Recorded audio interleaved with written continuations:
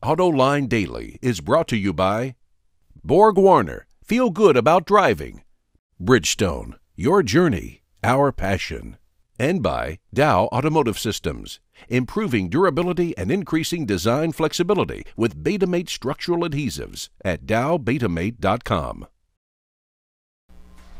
Hello and welcome to a brand new AutoLine Daily in TGIF. I'm Sean McElroy filling in for John today, but now let's take a look at the top stories. Nissan announced pricing for the Leaf will go up slightly in 2014.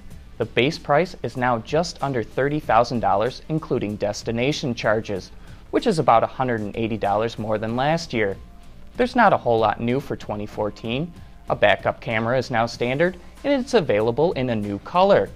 Last year, Nissan slashed the price of the Leaf by over $6,000 to help boost sales, and it sure did help.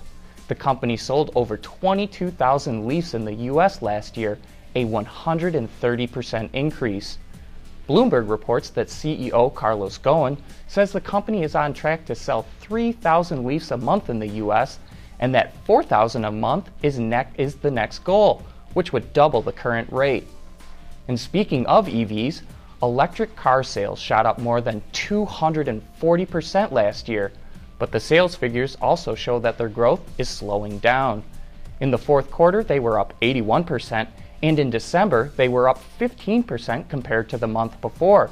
That's still very good growth, but it shows that the torrid growth rate is slowing. The Nissan Leaf and Tesla Model S dominated EV sales. They showed spectacular percentage gains compared to the year before when there was a limited inventory, but now their sales look like they're hitting a plateau. There are 7 other EVs on sale in the US market, but even if you add them all together, their numbers are about 1/3 of the Tesla Model S. However, with the BMW i3, Tesla Model X, and Cadillac ELR coming into the market, the EV segment should continue to grow. And it's going to be fun to watch and see just how this segment develops. And now let's take a look at a couple of reveals ahead of the Detroit Auto Show. Audi's first compact SUV, the Q3, will make its US debut in Detroit on Monday. It's standard with a 200 horsepower, 2-liter 4-cylinder engine that's mated to a 6-speed Tiptronic transmission. Front-wheel drive is standard and all-wheel drive is available. And as you would expect from Audi, the Q3 offers a number of convenience and safety features. The 2015 Q3 will hit dealerships this fall in the US, but pricing will be announced closer to its launch. And last up is the off-road version of the Volkswagen Beetle called the Dune.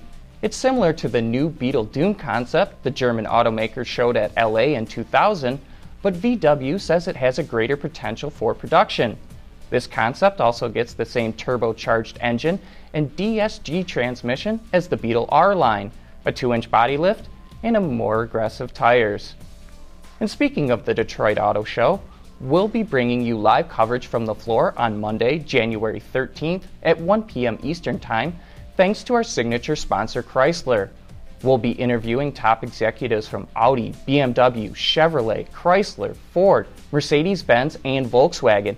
And that's just on day one. As always, you can watch that show right here at our website, Autoline.tv. Coming up next, a look at a couple of vehicles that weren't quite good enough to make it to the final list for the North American Truck of the Year award. Proven on the track and on roads around the world, Borg Warner turbochargers improve fuel economy and reduce emissions without sacrificing performance. Borg Warner, official turbocharger supplier to the Izod IndyCar Series. Next week, the jury of the North American Car and Truck of the Year awards will announce the winners at the Detroit Auto Show. As you know, John is on that panel, and he invited 2 of his fellow jurors to discuss the vehicles that were up for the award on Autoline this week. Here's a clip from that show where they talk about the trucks that just missed the final cut for the North American Truck of the Year. Okay, so the finalists were the Acura MDX, the Jeep Cherokee, the Chevy Silverado. Another vehicle that may have been cheated out of a third finalist position was the GMC Sierra, which is a kissing cousin to the Chevy Silverado. Well, I mean, I think that's one of those interesting sort of politics of jury decisions that we make. I think people look at it as, well, the Silverado's the volume play. It's going to sell more. It's probably the thing that comes first to mind for a new pickup for General Motors. So if you like the package of this new full-size pickup, you're probably going to put points behind that. I like the styling of the GMC better than I do the styling of the Chevrolet. Yeah, I think in my instance, the volume trumped the styling changes, the styling differences. I think I'm with you, John, that I like it a little better, and that's kind of where they want to go with that brand, too. It makes sense that, maybe that's a little cooler, a little, more exclusive, a little bolder sometimes. But I think as I put my votes out, I had to go with the one that's going to do more volume. Just quick, another vehicle that was on our short list but was not a finalist was the long wheelbase version of the Hyundai Santa Fe. Any thoughts on that? I think it's I've driven both versions extensively. I think it's a wonderful package. It's very well thought out, easy to drive, comfortable, easy to park. It's a smart family vehicle. I don't know that it moves the needle. Yeah, I think the Koreans are doing a really good job with their crossovers. I think the Kia Sorento is also a very, very good vehicle. I think they are providing touches that you wouldn't necessarily expect. They're really upping the ante in terms of the equipment level for the money. So the value for money story is there, and their quality story has gotten so much better. Well, and the other thing that they haven't really figured out until this point, until this last generation, has really been things like steering feel and suspension. When the last generation Sorento came out, the ride was terrible. And then they introduced these dual flow dampers only on the high-end models, and then they kind of filtered it through because it transformed the handling.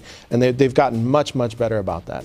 I guess the point is there's some really terrific vehicles out there. We're talking about the 3 best that made it to the end of the list. Joining John for that show is Chris Paukert from Autoblog and Jack Nerad of Kelley Blue Book. And you can watch that entire show right now at our website, Autoline.tv. But that's a wrap for today's show. Thanks for watching, and have a great weekend.